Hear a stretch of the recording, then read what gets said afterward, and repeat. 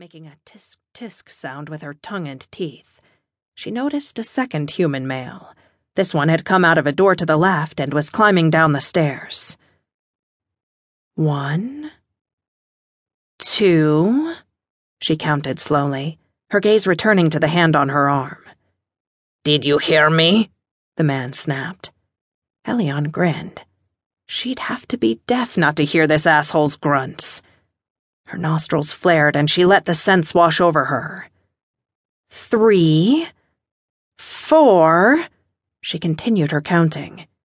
"Bitch, you'd better get your hot ass out of here or I'm going to—" 5.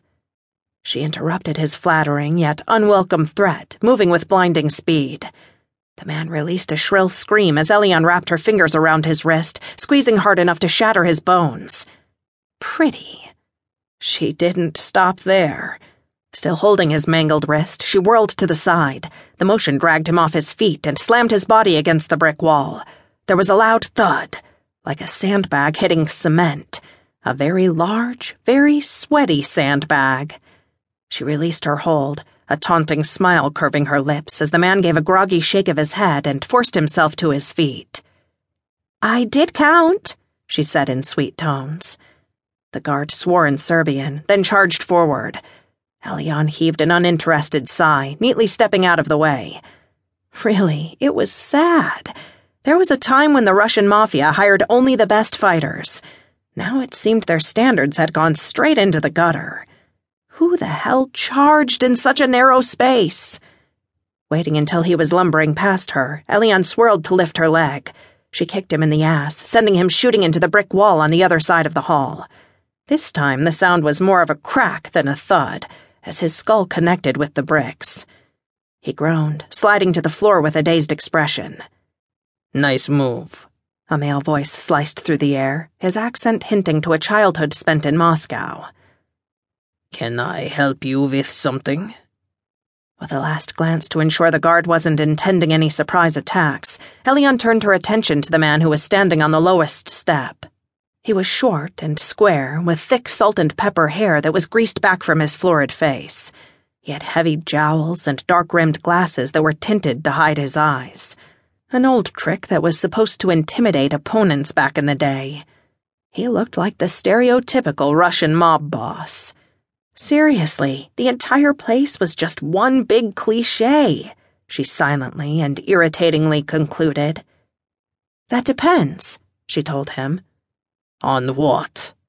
"On how much money you can offer me." He shrugged, raising his hand to study his manicured nails. "You know how to cook stroganoff? Or are you a waitress?"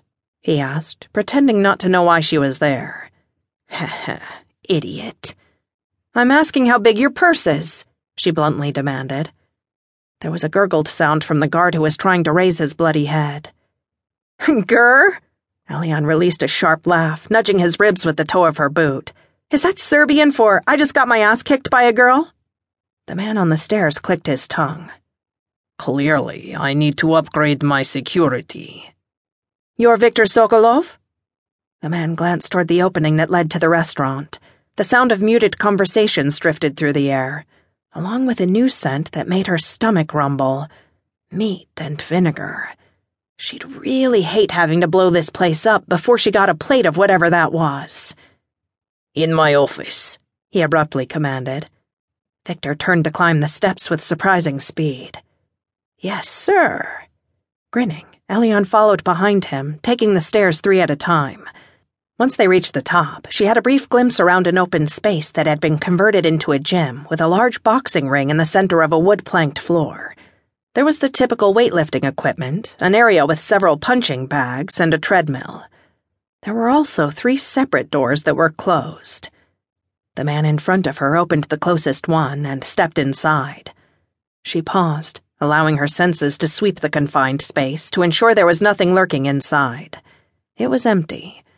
Still, she waited until he'd moved across the cramped space to lean against the desk littered with messy piles of papers before she stepped over the threshold. "Look, Milya," the older man started.